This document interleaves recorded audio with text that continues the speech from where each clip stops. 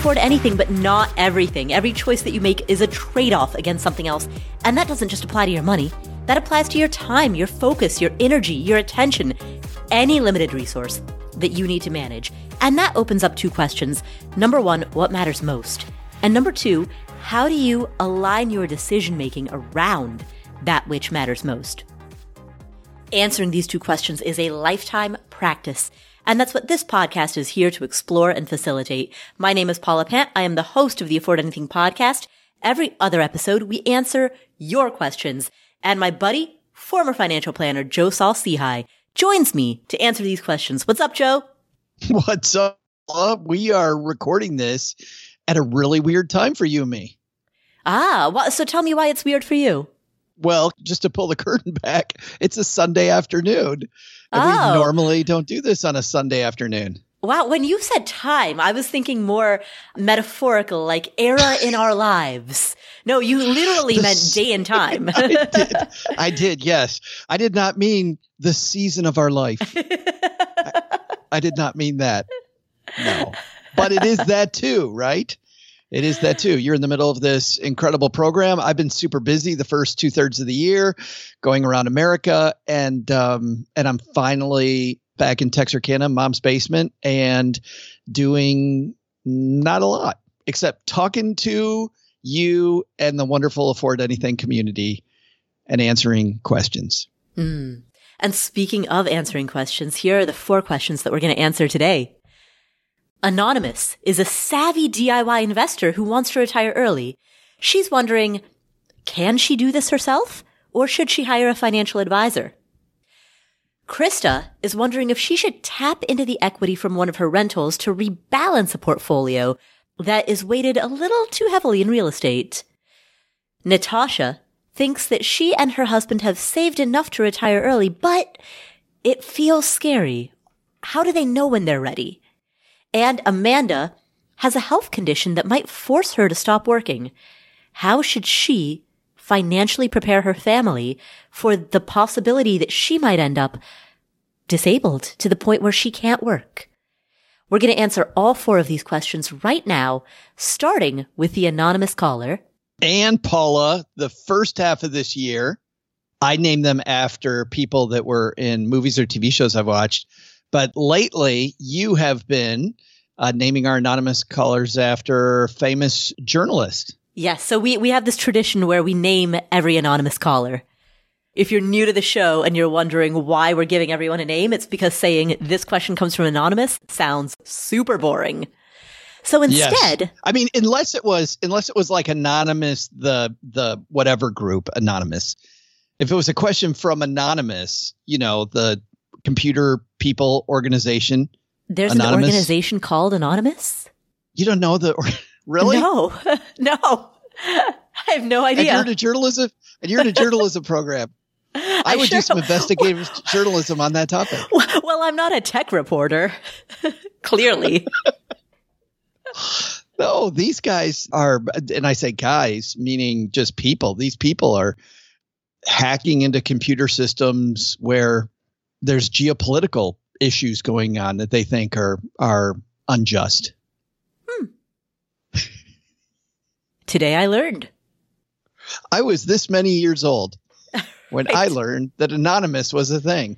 Yeah. So anyway, it would be cool. It's always that guy with that mask on. They always have to do with the mask on, and they always then record.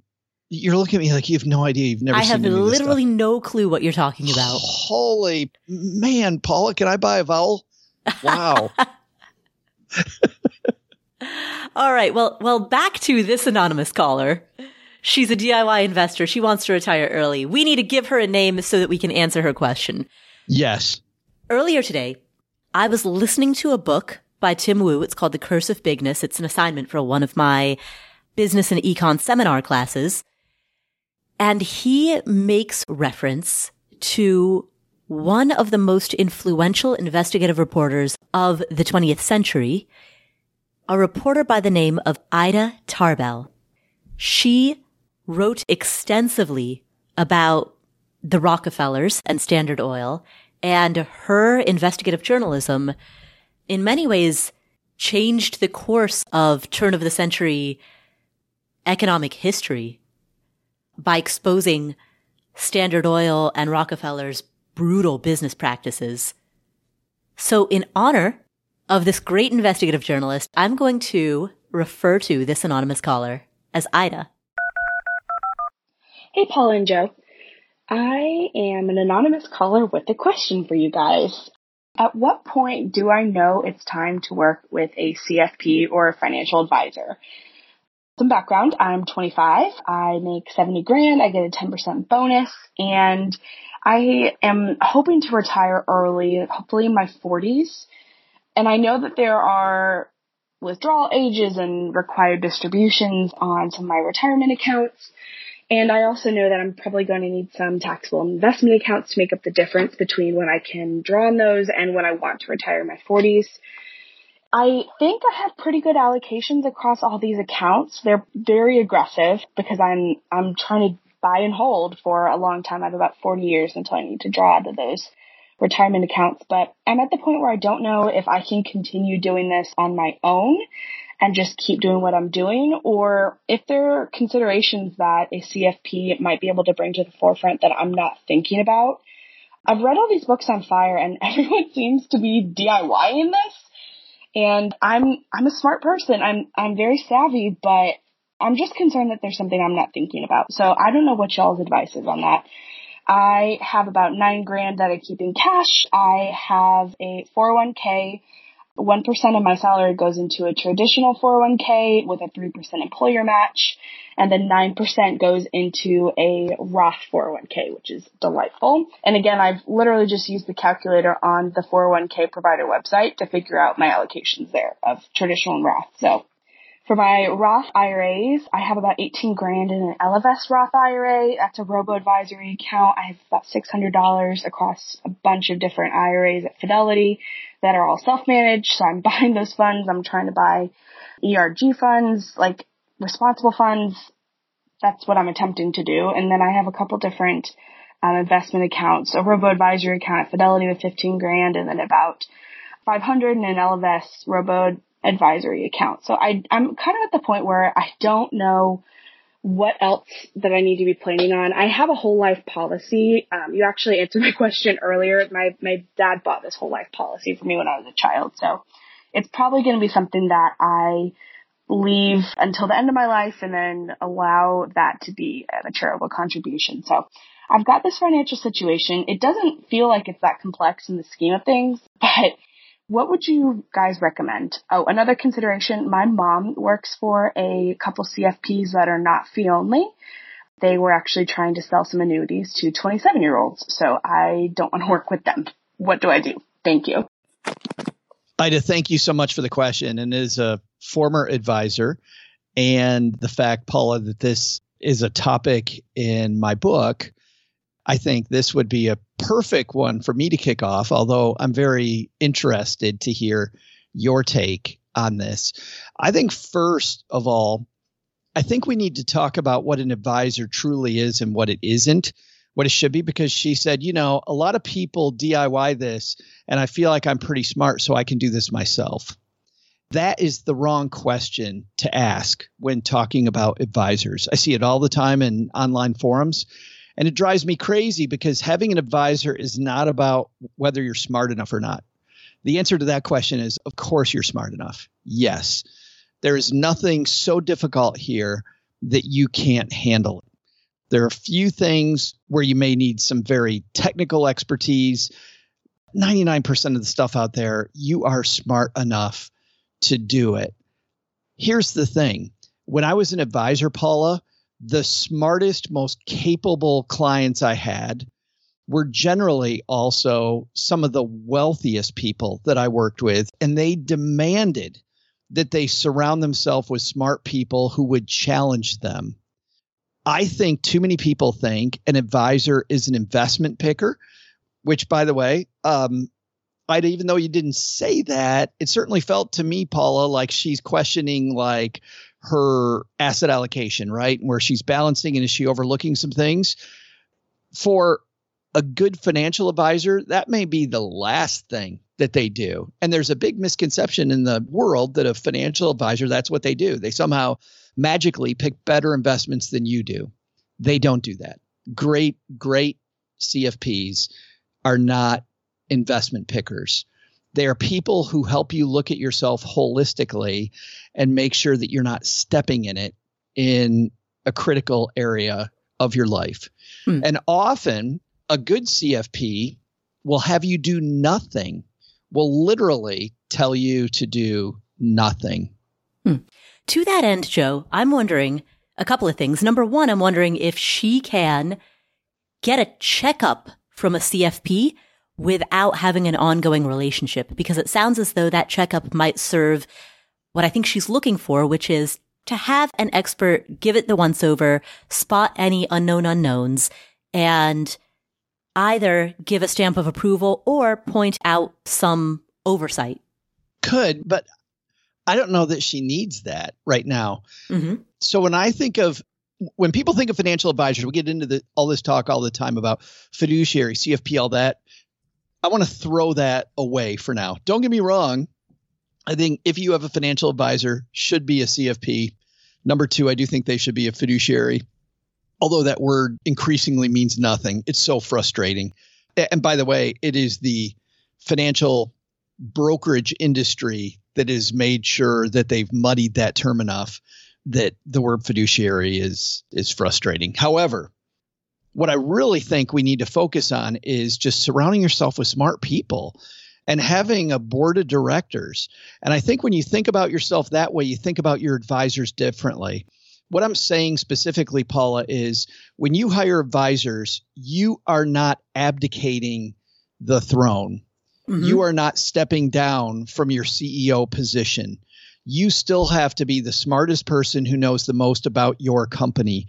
You cannot delegate your financial health to somebody else, period. Right. You need to be in control. I love the expression, delegation is not abdication. Yeah, it's not. And yet you see people act like when they talk about especially when they talk about rotten relationships with financial advisors, well, we met only twice a year and the guy wasn't doing anything I couldn't do myself. Why do you hire somebody to fight with you? And by fight with you, I mean somebody to challenge you, somebody to tell you that you can do better, to point out areas that might be weaknesses, or to help you improve on the things that you're strong on, or to give you the knowledge that you need in a very specific area that's going to help you go to the next level, or point people out. Like those type of advisors mean that you're still taking all the classes yourself. You're still doing all the reading. You're going to the, Camp FIs of the world. You're attending conferences. You are literate financially by yourself. And then you find people who have your back, who are smarter than you in very specific areas to challenge you to do even better and to move faster. I think a good analogy is, imagine, Joe, you and I are both writers. Imagine working with an editor if you only saw them twice a year, 4 times a year. Right? There would be no value in that, right? Any writer who works with an editor needs to talk to their editor on a weekly basis at a minimum in order to get any kind of valuable feedback. And the same is true with sports coaching. Totally agree. Nutrition coaching, literally any vertical of your life that you're trying to improve in, whether it's the backstroke in the swimming pool or your tennis serve or your ability to weld. If you're trying to get good at any skill, you need regular tutelage. I mean, that's what I'm devoting this entire year to doing. I think the first thing she should do at her age would be to think about finding kind of a board of directors, Paula. Find mentors out there, people that have walked the path that she's thinking about walking, that are very smart, and that she gives permission to challenge her. And those women and those men that she has do that for her, maybe she goes and has coffee with them once a month.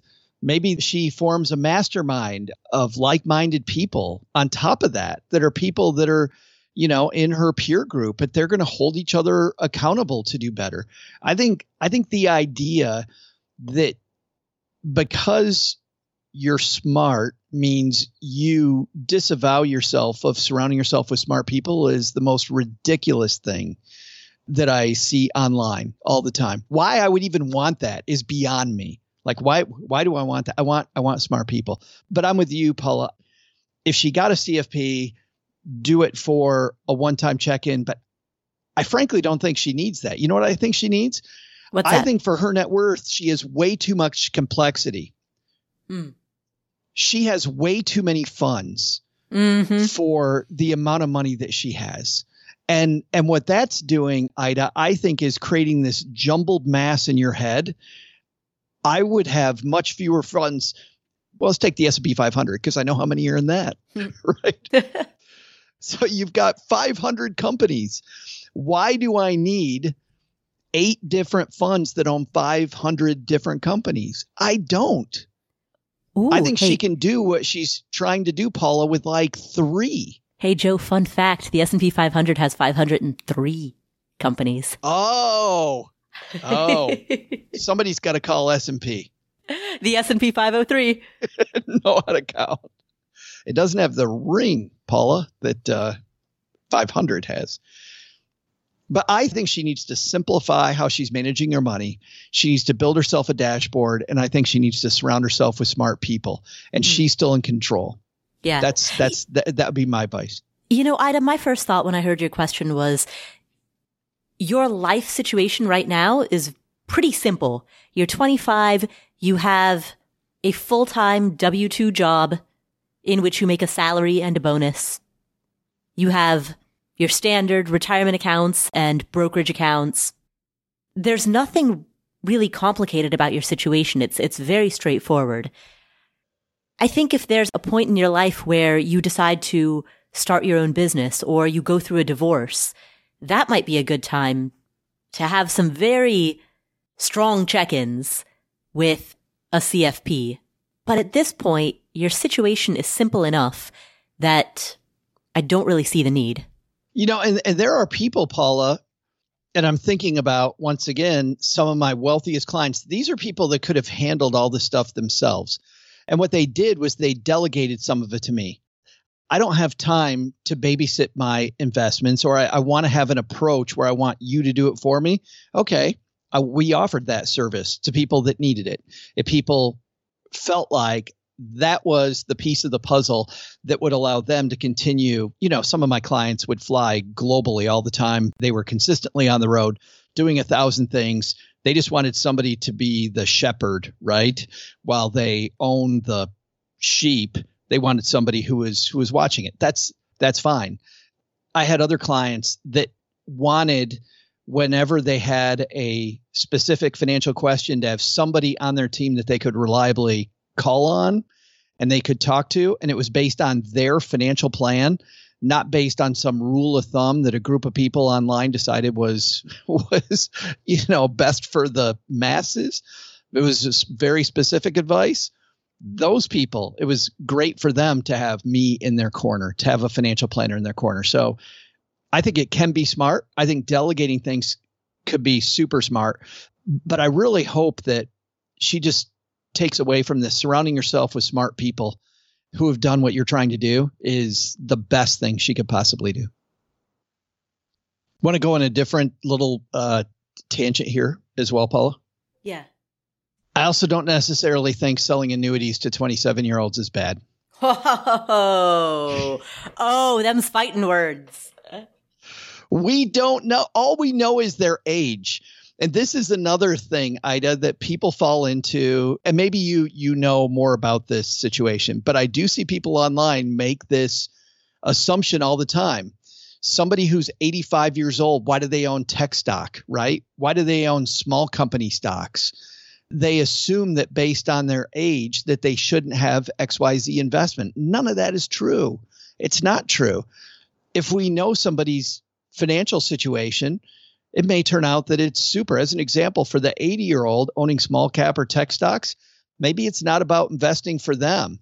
Maybe it's now investing for their beneficiaries who are going to be people in their 20s, right? So even though the investment's in their name, you don't know what their estate plan looks like. And they're investing this money not for their lifetime, but for generational wealth. So I would often see that somebody looks from the outside in at somebody's situation and goes, yeah, I don't think that's a great idea. I hear you loud and clear though, Ida. It usually is a rotten idea, and it usually signals that a quote advisor is much more of a commission salesperson looking to cha-ching the cash register on some 20-something-year-old that doesn't know any better. However, we don't know that. If this person was looking for a stable source of retirement income and some of that money came from an inheritance and they wanted to lock down a pension that they could never outlive and not worry about retirement anymore from an early age, and they were risk adverse, I could see that. I love this question, Paula, at her age. Why? Because defining how you're going to be the CEO of your financial life early on, I think it's going to make things way easier as you go. I see people in their 40s, 50s, 60s having this debate. When do I abdicate and have somebody else do it? And if you clear that up in your 20s, that you will never abdicate. My greatest concern is that I find that often people either have overconfidence, which means they don't seek outside opinions, or underconfidence, in which case they abdicate and or give excess credence to outside opinions at the expense of their own. And this is not just a concern about Ida. This is a general statement. It's hard to nail that balance. Confident enough to trust your own knowledge and instincts, yet humble enough to listen to outside advisors. Yeah. That, I think, is the challenge. And I think social media makes it more difficult for us because I feel like we live in a time now where we're so busy trying to make sure that we're heard that we don't spend a lot of time, Paula, finding people that have different opinions than us, that have different feelings than us. We're not used to being challenged. Well, social media will certainly challenge you. There's troll commenters who are going to let you know if they don't like what you've just said. Yeah, but not challenged in that way. But you're right in that we can also develop our own echo chambers. Yes. I think we like to block people who don't think the way that we think. And we also like to yell at each other and make ad hominem attacks. We don't have constructive discussions, constructive debate that helps us understand another point of view. So I think that makes it very difficult. I love the idea of focusing on having a growth mindset, because if you have a growth mindset, you're not asking, where am I right? You're asking, where am I wrong? And I love starting with, where am I wrong? It's a great place to begin. Exactly. There's an author by the name of Carol Dweck who writes about this in a book called Mindset. Great book and a phenomenal idea. So Ida, I think the takeaways are, it's great that you're asking this question right now. Your situation is not that complicated, so don't stress out about it. Assemble a board of directors around you so that you are constantly surrounded by advisors, plural, who can offer feedback and support. Continue what you are already doing in terms of being financially literate. Use a CFP in the event that you deal with some complication. And simplify your investments, because you have a lot of accounts, and that is creating cognitive overhead, cognitive load that might make your relatively simple situation feel more stressful or more daunting than it actually is. So thank you, Ida, for asking that question. We'll come back to this episode after this word from our sponsors. When it comes to financial advice, you've got to trust the source. It's why you listen to this podcast. When I'm looking to upgrade my wallet, I turn to NerdWallet. Their expert team of nerds dives into the details to help you find smarter financial products. Before NerdWallet, I didn't know how to optimize what was in my wallet, so I didn't know how to optimize how to use travel rewards to pay for vacations. But now I've got a new card with more miles, and I'm getting business class upgrades, I'm getting lounge access, I'm getting all kinds of perks that I didn't even know that I was missing out on. What could future you do with more travel rewards? A hotel upgrade? Lounge access wherever you go next? Make it happen with a smarter travel credit card. Don't wait to make smart financial decisions. Compare and find smarter credit cards, savings accounts, and more today at nerdwallet.com. NerdWallet. Finance smarter. As with all cards, credit is subject to lender approval, and terms of each credit card issuer apply. All right, so what are some of the next really big goals that you're saving for? Maybe you're saving for a down payment on a home. Maybe you're saving to buy your next car in cash, or to at least make a pretty big down payment on your next car. Maybe you're saving for a kid's college fund or for your own college fund. Well, there's an app called Monarch that makes it easy to help you reach your financial goals. In fact, the Wall Street Journal named it the best app for growing your savings. Monarch is the top-rated all-in-one personal finance app. It gives you a comprehensive view of all your accounts, investments, transactions, and more. Create custom budgets, track progress toward financial goals, and collaborate with your partner. And now get an extended 30-day free trial when you go to monarchmoney.com/Paula. Monarch has a very simple, intuitive design. They have loads of built-in features that help you collaborate with your spouse or partner, with your financial advisor. You can invite them to your account at no extra cost. They'll get their own login info and a joint view of all of your finances. You can customize it to look exactly like you want it to look like. You can customize the types of notifications that you get. I've set mine up so that I only see the big ticket stuff. I personally don't want to see the little things. I just want to see big ticket items. So I've set up my notifications accordingly, but you can do it however you prefer. You can change the layout of your dashboard. You can make it your own. And Monarch will never sell your data to third parties or show you ads. After trying out Monarch for myself, I understand why it's the top-rated personal finance app. And right now, listeners of this show will get an extended 30-day free trial when you go to monarchmoney.com/Paula. That's monarchmoney.com/Paula for your extended 30-day free trial. We're driven by the search for better, but when it comes to hiring, the best way to search for a candidate isn't to search, it's to match. And you can do that with Indeed. Indeed is a matching and hiring platform that has over 350 million global monthly visitors. It allows you to schedule, screen, and message so that you can connect with candidates faster. And beyond just hiring faster, 93% of employers agree that Indeed delivers the highest quality matches compared to other job sites.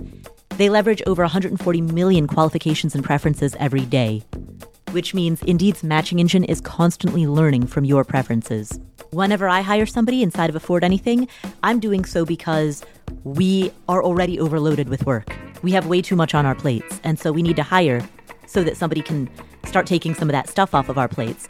But hiring itself is added workload on top of already busy workload. So it's great to have a platform like Indeed that helps you hire faster and find higher quality matches. And listeners of this show will get a $75 sponsored job credit to get your jobs more visibility at Indeed.com/Paula. Just go to Indeed.com/Paula right now and support our show by saying you heard about Indeed on this podcast. Indeed.com/Paula. Terms and conditions apply. Need to hire? You need Indeed.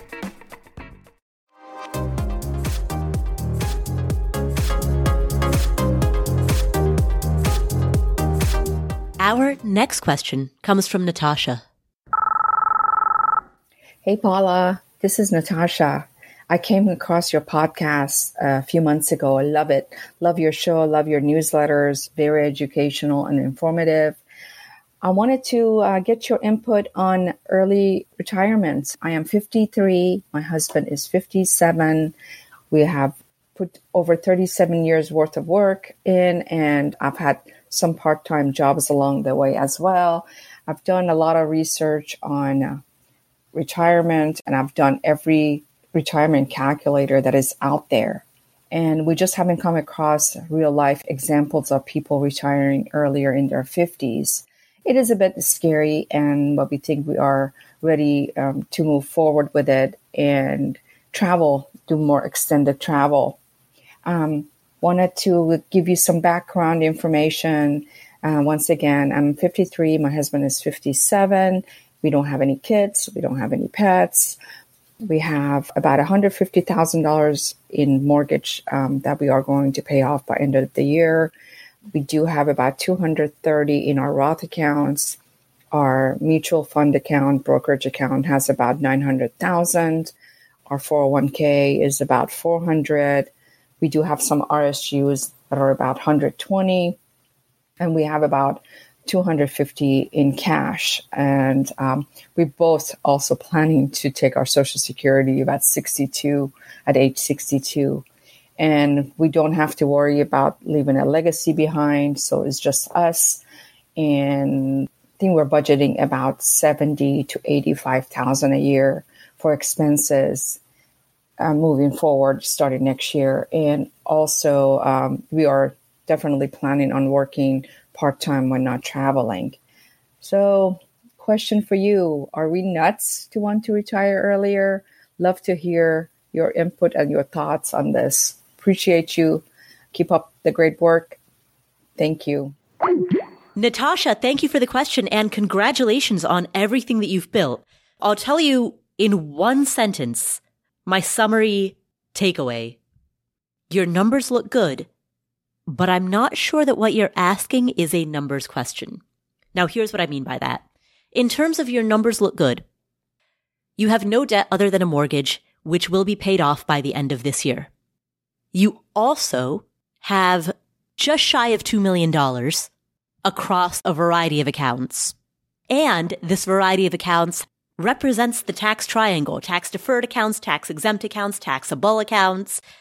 So you've got just shy of $2 million across a wide variety of accounts that have different forms of tax treatment, different levels of flexibility, different rules around when you can tap the money. So you've got that variation going on as well. You will also be working part-time when you're not traveling, and you don't have any dependents. So you have financially a fantastic situation. The reason why I'm not sure that you are asking a finance question is because of the way that you phrase the question. Are we nuts to want to retire early? We haven't seen any real life examples. It's scary.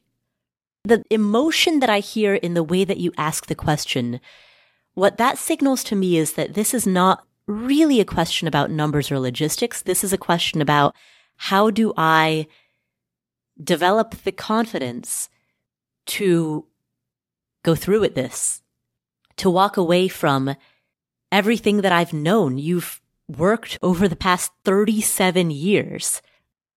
That's the majority of your life, certainly your entire adult life. And so to walk away from the only thing that you've ever experienced as an adult, that requires a certain level of mental fortitude. And I think that's the question around how to develop that is where we really need to work. You know, I like the idea, Paula, for them of getting more comfortable by surrounding yourself with like-minded people, because she said she hasn't heard of people very often doing what she's hoping to do. And yet for you and I, we're surrounded by these people all the time. I feel like we're in this community of people where I know a bajillion of these people, but I do remember before doing this that I would have been in the same place. So meeting people locally and maybe just, going to dinner and finding out that these are normal people like you also makes it so much easier, because, and I'll give you an example, going to Camp Phi as an example. You go to Camp Phi and you look around at these 30 to 40 people, and these, Paula, are very normal people. You think about people that would go to a camp where you sit around and talk about money discussions all the time. Don't get me wrong, for people listening to this show, heaven.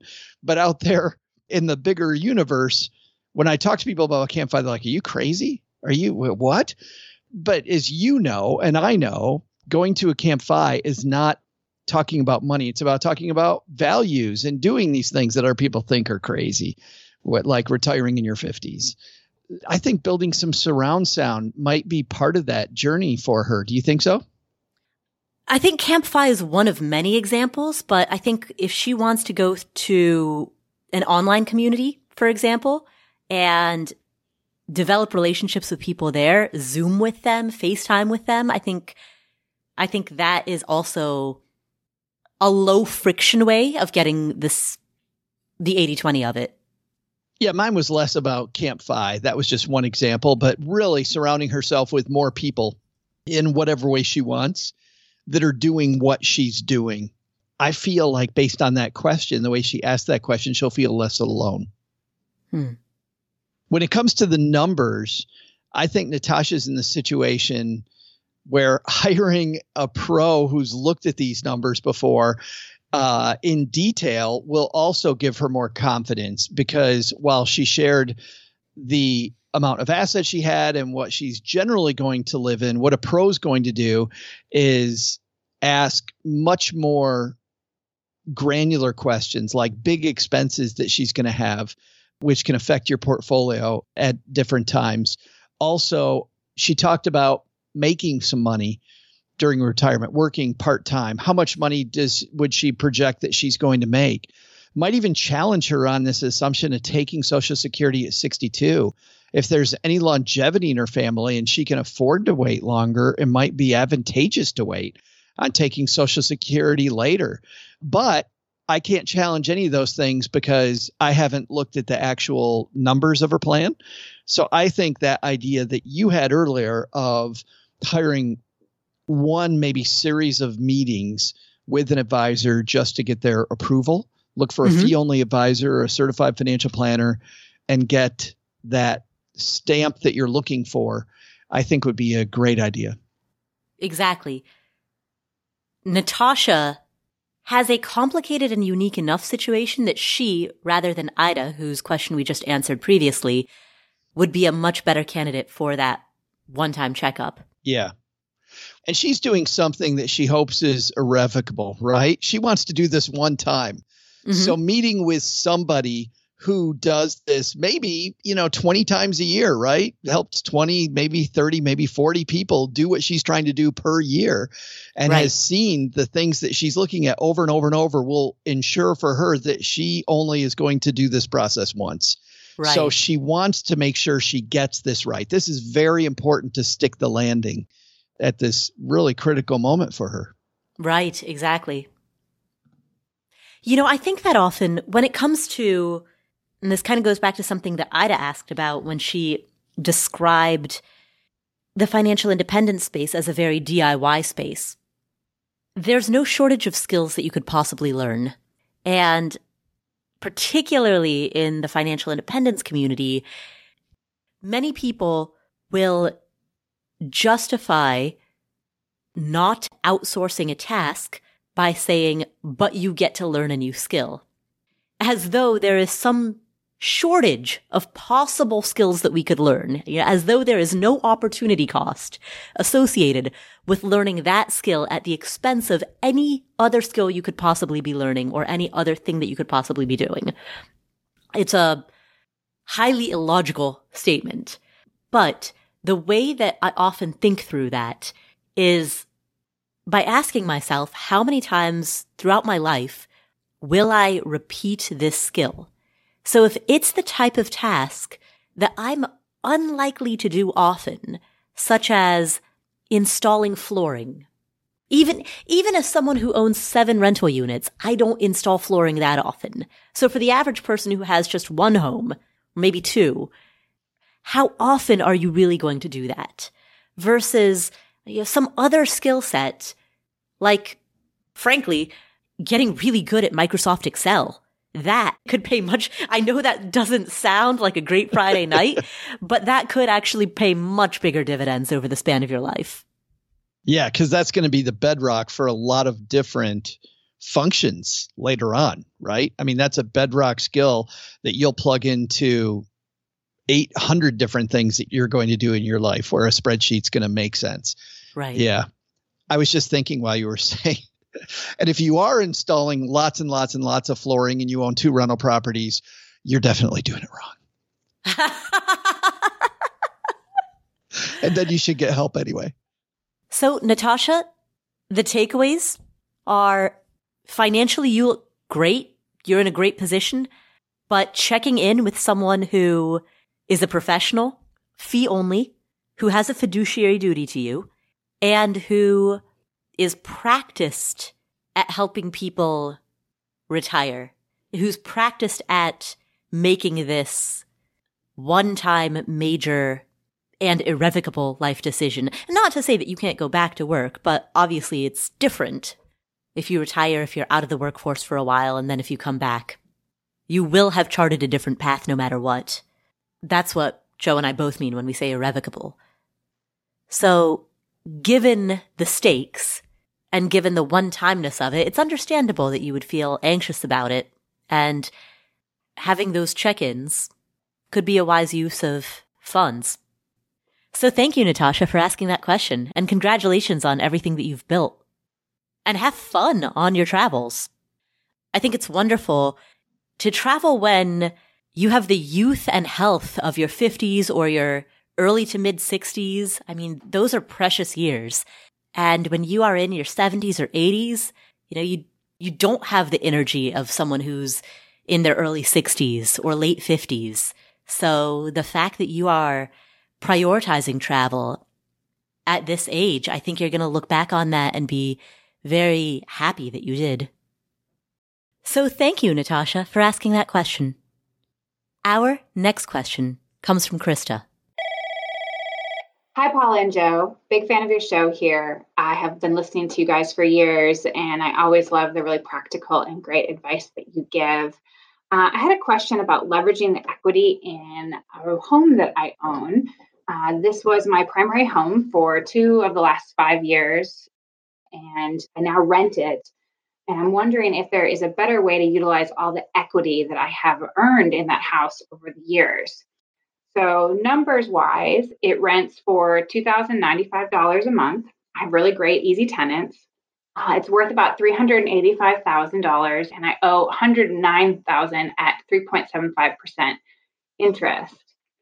I do have a HELOC on this house for $125K with about a $25,000 balance on that HELOC. I have used that HELOC over the last few years to buy 5 other rental properties, which has worked out great. It's also been good to kind of have as a safety net. I'm also a business owner and own my own marketing business.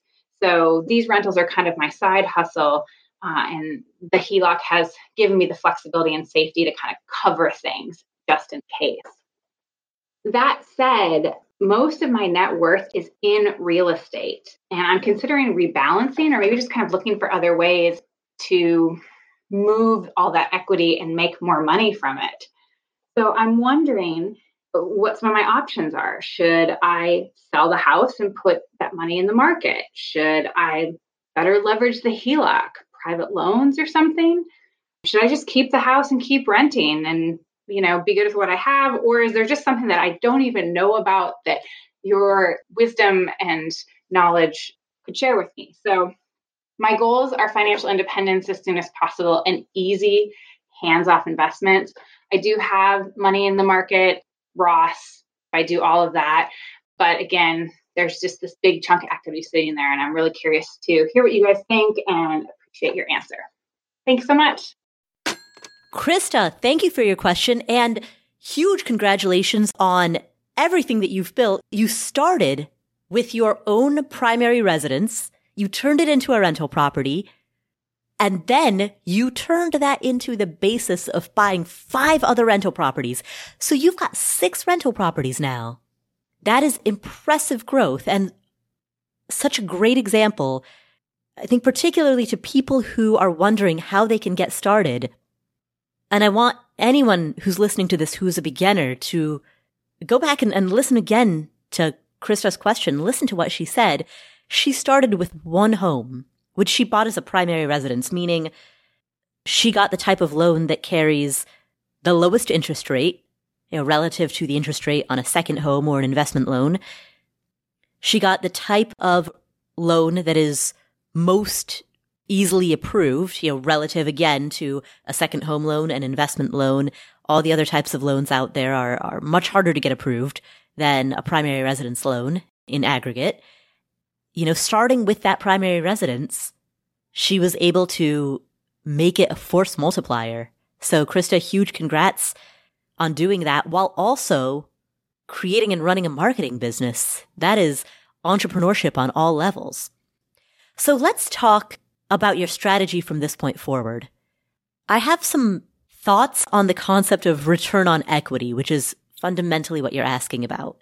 In the real estate space, it is fashionable for people to decry having too much equity because that equity is supposedly just sitting there, not being put to use, not being turned into that force multiplier that can expand from 6 properties to 12 to 18. In the real estate investing world, it's very common for people to say, hey, my return on equity is too high. I should tap this equity and use it to more aggressively acquire. But the flip side to that is that every time you tap your equity, you are putting what you've already built at risk. Leverage inherently increases the amount of risk that you're carrying, decreases your safety margins, and makes your future success that much more tenuous. And when you also are relying on your own business for your primary source of income, it would be one thing if you said, I'm a tenured professor, but you're not. You own your own business, and that is also a risky main hustle. I think you want to think carefully about whether or not increasing your risk is worthwhile, or whether it would be a potentially better use of your limited time, energy, cognitive bandwidth to focus on your primary hustle, your marketing business. See if you can grow that and let the rental properties ride in the background. This would have been an easier question, Paula, 8 months ago, 10 months ago, a year ago, when interest rates were so much lower. But now the risk premium, which is the difference in expected return you can get from the money that you borrow versus the interest rate you're going to have to pay to the bank to get that money, is so much less that it's a much more perilous approach to try to attack that equity now than it used to be. This question. I mean, yes and no, because she also has so much more equity now than she did 2 years ago. Assuming that she bought her properties or the majority of her properties prior to the pandemic, she's sitting on massive equity gains. But her goal is not to put it in real estate. Her goal is to diversify the portfolio into other things. Well, her goal is to tap the equity, and she's asking she's open to the possibilities of what she might put it into, whether it's real estate or market investments. But her goal is to essentially utilize the equity that she's built over the span of owning these homes, and particularly over the last 2 years. But you still have, let's say that she gets a 6.5% interest rate right now, versus 2.5% that she would have gotten before. I don't know why that's not more precarious. Because she has greater room to fall. If pre-pandemic, she had a home that was valued at, let's say, $300,000 and a note on it for $280,000. And then from January 1st, 2020 through today, that home that was valued at $300,000 on January 1st, 2020 is now worth, let's say, $400,000. She can lose more money and still not be underwater on that original loan. She could, but the opportunity, her ability to make that money, the risk that she will not make that money, though, is so much greater today still. I don't think the amount of money matters. It's just more zeros. It's the same. Listen, I took out this money at 6.5 and I only got 4. And yeah, she might not be underwater and maybe there is more money available, but still her chance of making a return that beats the interest rate she's paying out is still so much less than it was when interest rates were lower. Well, certainly in all markets, she's going to need to hunt for the best investments, not just Sure. do what people did during the pandemic, which is blindfold yourself, throw a dart at an asset and assume it's going to go up. I agree. Right? But if you told me that you had to pay 2.5 and your expectation was getting 8, well, then we know you could get 6 and you're still going to be okay. In this environment, if your expectation is 8 and you get 6, you're not okay. But no good real estate investor would have an expectation of a total return, and we're not talking cap rate, we're talking total return of 8%. That's just not worth buying a rental for. Not in an environment in which the inflation rate is also 8%, right? Because you expect your total return to be at a minimum market appreciation that keeps pace with inflation plus your cap rate. So in this environment, if you've got market appreciation that's keeping pace with inflation, and inflation is 8%, right? That's 8% of appreciation plus, let's say, a 5% cap rate. That's a 13% total return. Okay, let's do this. Let's agree on one thing here. Doing anything other than real estate with this money would be a mistake. I don't want to go into any equities. I don't want to go into any stocks. I don't want to go into anything that's not going to get that 13% that you're talking about. I'll save that battle for a different day. If you're going to get the 8.5% that long-term stock market investors use in their financial plan, it's a no. I wouldn't do it. Yeah, absolutely. I think that putting what she has built at risk is a dubious proposition, one that she would have to really think carefully about, particularly given that her main hustle also has huge profitability potential. When you're the owner of your own business, as she is, there's no upward cap on what she might make. There's no ceiling. But there is volatility, there is risk associated with that. She does not have the income security of a person with a very stable W-2 job, like a tenured professor. Go back to that example. And so the justification for putting her assets at risk, I think, has a much higher threshold than the one that I can really see in her situation. I think it's a much better use of her time to focus on the marketing business. Yeah, agreed. But the reason, Joe, to go back to what we were saying earlier, and I want the people who are listening to understand this, the reason that I talk about the fact that she has so much more equity now than she did pre-pandemic is because anytime that we're discussing risk, we always want to think about a concept referred to as the risk of ruin. And if you listen to our podcast interview with Annie Duke, professional poker player, this concept of risk of ruin is a concept that is familiar to poker players. It's this notion that in any given hand, you may win, you may lose, and there's going to be variation related to the hands that you're dealt. And sometimes you might have a sequence of wins or a sequence of losses that by sheer happenstance occur in rapid succession. Law of large numbers, probabilistically speaking, sometimes you just get dealt multiple bad hands in a row. Due to the reality of that risk, the thing that any good poker player wants to protect themselves from is the risk of ruin, meaning the risk that they bet so much that they eventually can't play the game anymore. They're eventually out of the game, right?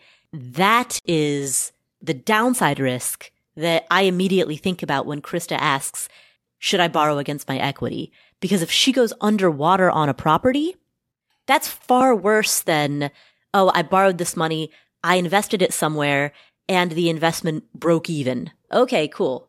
Your investment broke even, fine. It was a big hassle, and you ended up not really making anything from it. Boo-hoo. Sucks to be you, but you'll live. The much worse scenario is that she loses so much money that she then becomes underwater on a property, at which point foreclosure or default becomes an actual risk. And that's when she ends up running the risk of losing what she has already built. What a fantastic problem to have, though, Paula, when doing what you are already doing may be the optimal solution. Right. No action is the best action. Right. I love that. Oh, I can just keep doing it this way? Okay. Yeah. Much like I also enjoy when taking a nap is the right idea. And often it is. People are chronically underslept. Many people are. Sometimes the best thing you can do for your health is a couple extra hours of sleep. Big advocate of nap time. All right. Well, thank you, Krista, for asking that question. And congratulations on everything you've built. We'll come back to this episode in just a minute. But first, the weather is getting warmer, so it's time to say goodbye to jackets and sweaters and hello to t-shirts and shorts. Of course, when you go to work, you can't wear like a sloppy, well, I mean, I don't know what your dress code is at work, but you might not want to wear a sloppy t-shirt and pair of shorts. You want to be well pulled together, look good, look professional, and so Quince can provide you with a lineup of really high-quality, timeless pieces that are incredibly affordable. All Quince items are priced 50 to 80% less than many similar brands, and they're ethically made. Quince only works with factories that use ethical and responsible manufacturing processes. And what they do is that by virtue of partnering directly with top factories, Quince cuts out the cost of the middleman and then passes those savings directly onto us. So if you're looking for professional, high-quality, durable, we're not talking about fast fashion here. We're talking really, really high-quality pieces, articles of clothing that are also affordable. That's what you get with Quince. I have 4 cashmere Mongolian sweaters from them. The first 2 they comped, the second 2 I bought myself. And in terms of warmer weather, they also have washable silk tops. They have European linen dresses. They have blouses and shorts starting from $30 and so much more. Get warm weather ready with Quince. Go to quince.com/Paula for free shipping on your order and 365-day returns. That's QUINCE.com/Paula to get free shipping and 365-day returns. Quince.com/Paula, Paula. This episode is sponsored by State Farm. Are you a small business owner looking for insurance that fits your needs and budget? Look no further than State Farm. State Farm agents are not just insurance providers. They're also small business owners who live and work right here in your community. They understand the unique challenges of running and protecting a small business. When it comes to small business insurance, State Farm knows what it takes. Create a plan that fits your needs and your budget.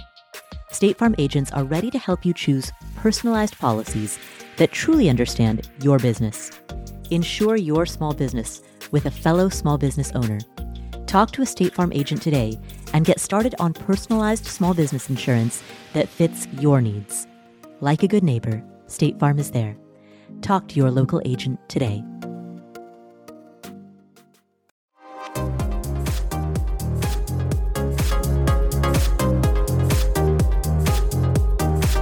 Our final question today comes from Amanda. Hi, Paula and Joe. This is Amanda from Paula's hometown of Cincinnati. I'm calling with a question I haven't heard posed before, and I really respect the well-rounded and thoughtful answers I hear from you guys on the podcast, so I'm hoping to hear what you have to say about my situation. As a bit of background, I was recently diagnosed with a pain condition that is not terminal, but has a high chance of disabling me to the point where I won't be able to work anymore. My dad also had this condition and was on disability by the time he was 35 years old, and I turned 35 later this year. I have a job I love with good benefits and a fair salary. Luckily, I also have long-term disability insurance through my employer. For now, I'm still able to do my job with just the occasional use of FMLA time, but I'm a planner and I would like to make the best moves I can now, essentially hoping for the best and preparing for the worst. I'm married and my husband works, but my salary is 2/3 of our household income and we get our health insurance through my job. So it would be a big blow to our finances if I can no longer work. I have a 401k with a 5% match and a Roth 401k option within that. So I contribute 5% to the Roth side and the match obviously goes to the traditional side. My husband has a simple IRA with a 3% match that we contribute to, and I try to max out both of our Roth IRAs every year. I also invested in I-bonds this year for the first time, and I hope to continue to do that as long as the rates are still favorable. So my questions are, if I do have to go on disability, will they take my assets into account, and could that lower my benefit? If that is the case, are there accounts that are better protected from that calculation that I should be focusing on? My current strategy emphasizes Roth accounts with the thought that we will be able to withdraw our contributions if we need them. I'm not sure what the rules are with the different retirement accounts when it comes to disability. So do the rules change so that I would be able to access the money without the large penalties I would normally incur? Years before this diagnosis, my husband and I clawed our way from $180,000 in student loan debt, then saved for a down payment for a home, and we were just starting to get our retirement accounts where we needed them. I originally had dreams of early retirement, maybe in our mid-50s, but now I'm just focusing on my health and being able to work as long as I can. Anyway, I love this podcast as well as Stacking Benjamins, and I can't wait to hear what you guys have to say. Thank you.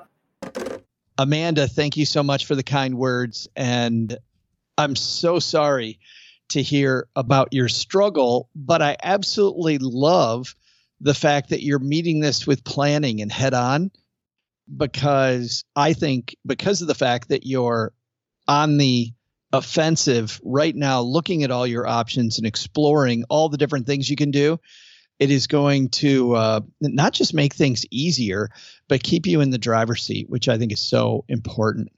I'm going to start off with just talking about disability coverages, because this is going to be super important for your situation.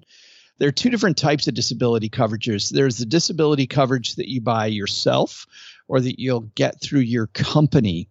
Those disability types do not generally take assets into account. You paid a premium for a benefit, and you will then receive that benefit. And hopefully you have that type of disability coverage, because I think that will make things easier.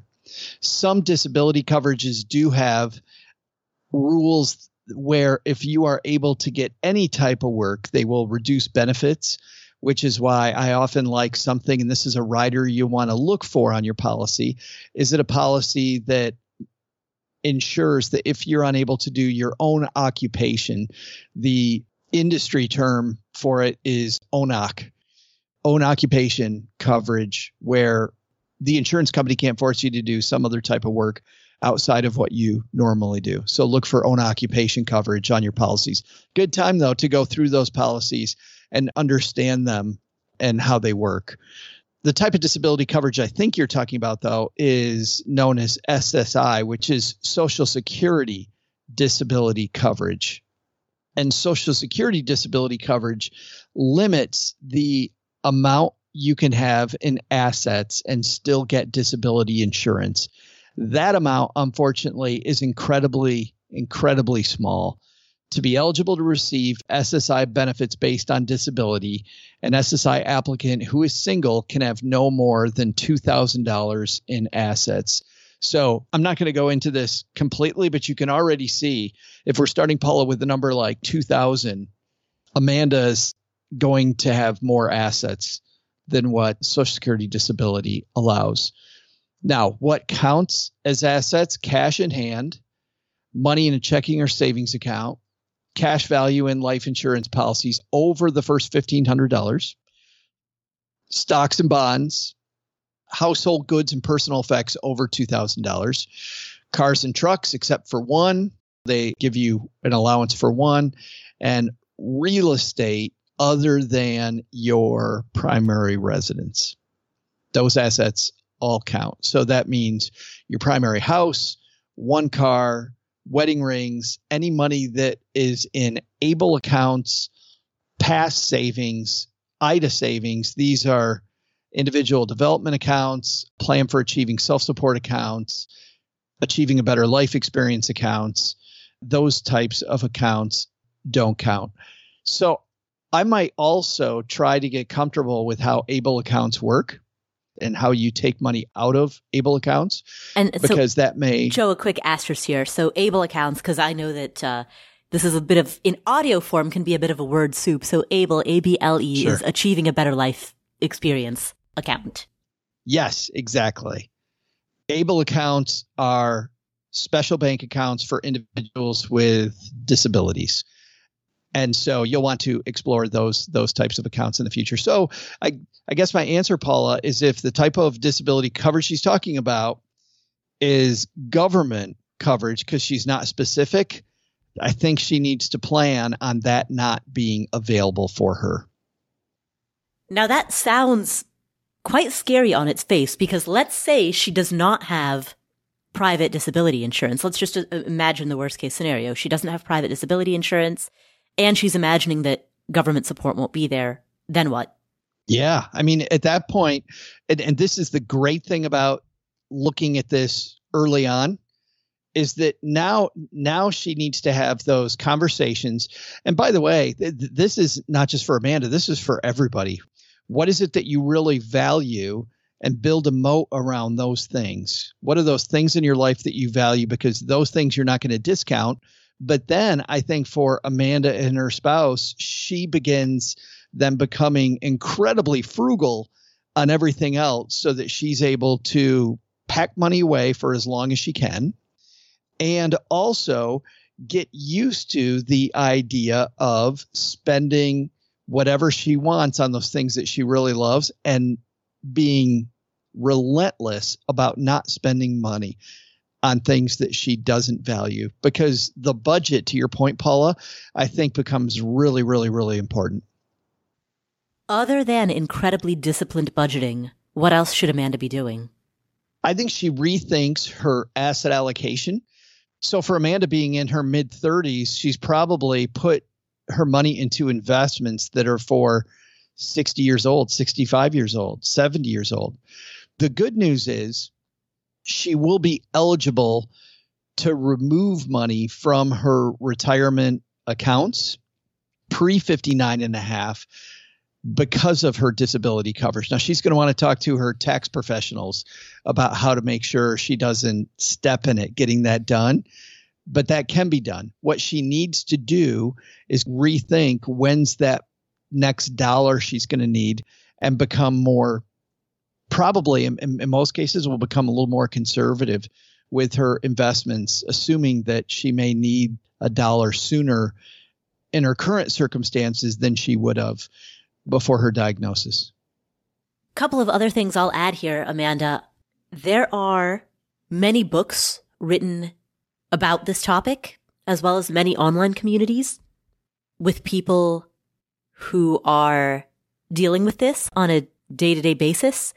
I would encourage you to seek out both of them. Between the two, what I like about books, and books specifically, not blogs, not even podcasts, books or audiobooks specifically, is that because they go through a publishing house, are held to a certain level of fact-checking, editing, a certain level of rigor. And so when you're thinking about the reliability of your sources, professionally published, well-regarded books that are recent and that are written by authors who are well-reputed within this field, that is a great place to start.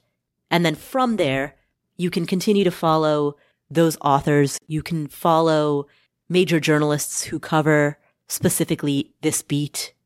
I would start with finding those highly reliable information sources. And then from there, you will have enough basic information that when you then go into the online communities, you'll find tips, tricks, little tidbits of advice, but you'll also know enough going into those online conversations that you'll be able to sniff out the good from the bad, separate the wheat from the chaff.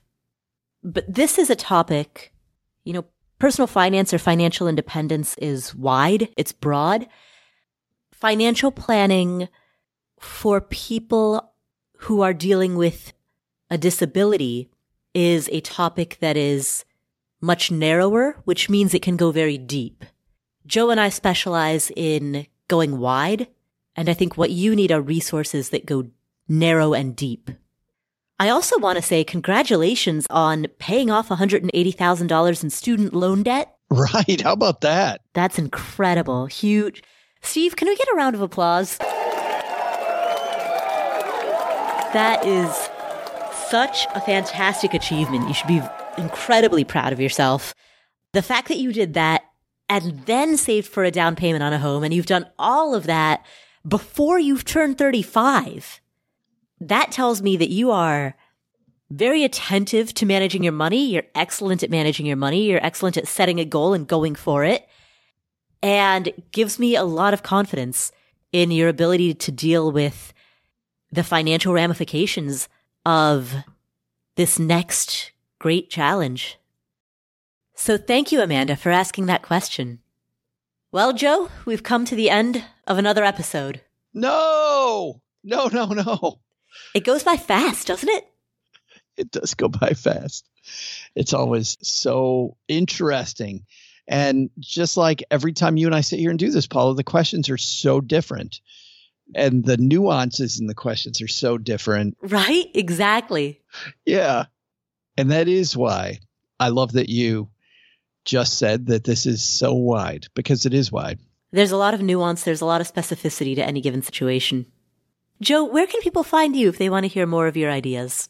Yeah, when I'm not hanging out with you here, Paula, I am orchestrating the greatest money show on earth, the Stacking Benjamin Show, which has a single purpose. 330 million people in the United States, nearly half of them say they cry about their money. So it helps people realize what we talked about early on here with Ida, that you can do this.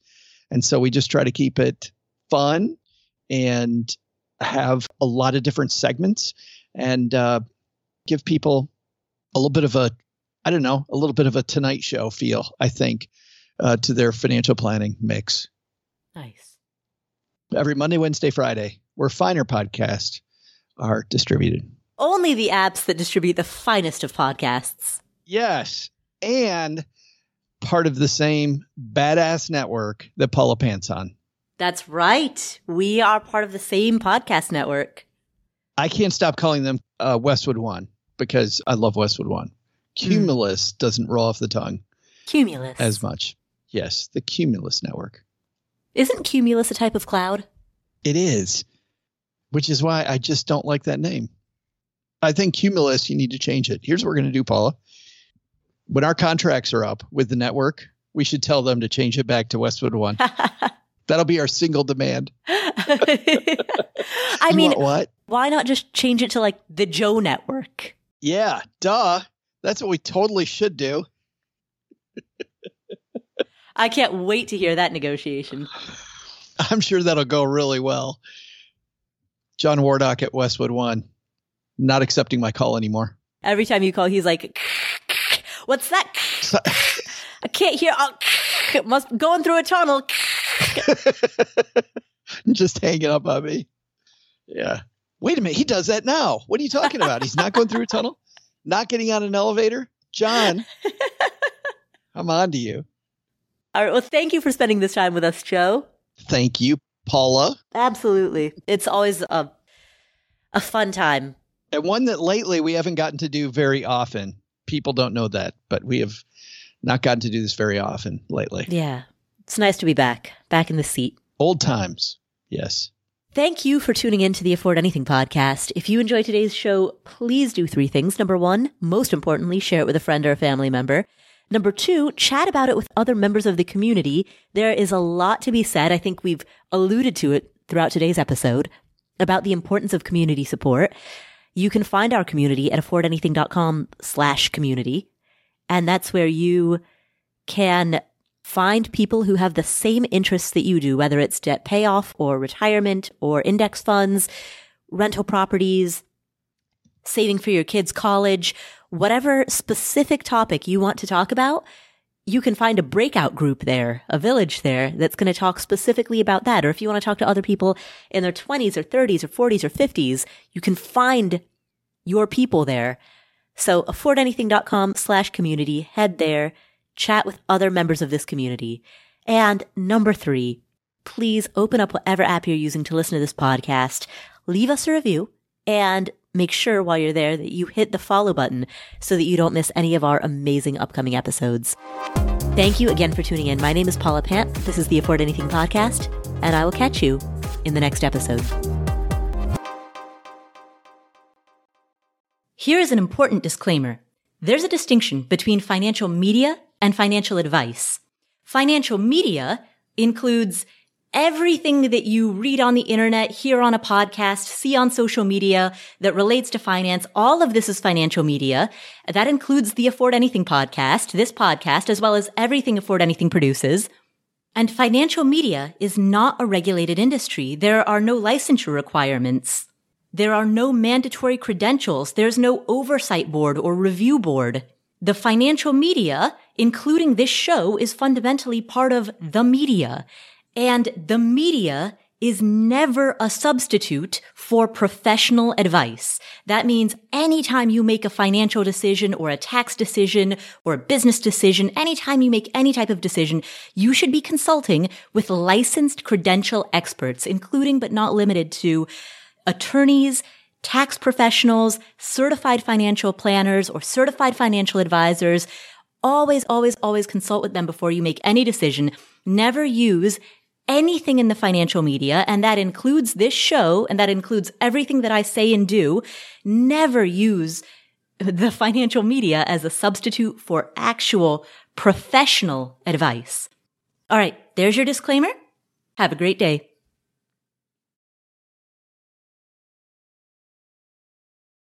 Except talking to you and the wonderful Afford Anything community and answering questions. And speaking of answering questions, here are the 4 questions that we're going to answer today. Anonymous. Can I just point out how ninja we are? We also have not recorded together in a little bit, and we've still got it.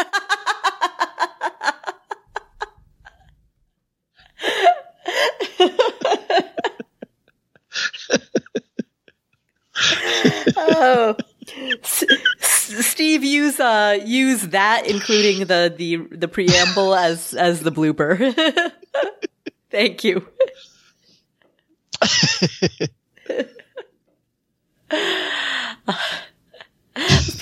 That was a really. I mean, you queued up a great transition. God, I gotta say. Just put it on a tee. Oh my God, was that funny? Okay.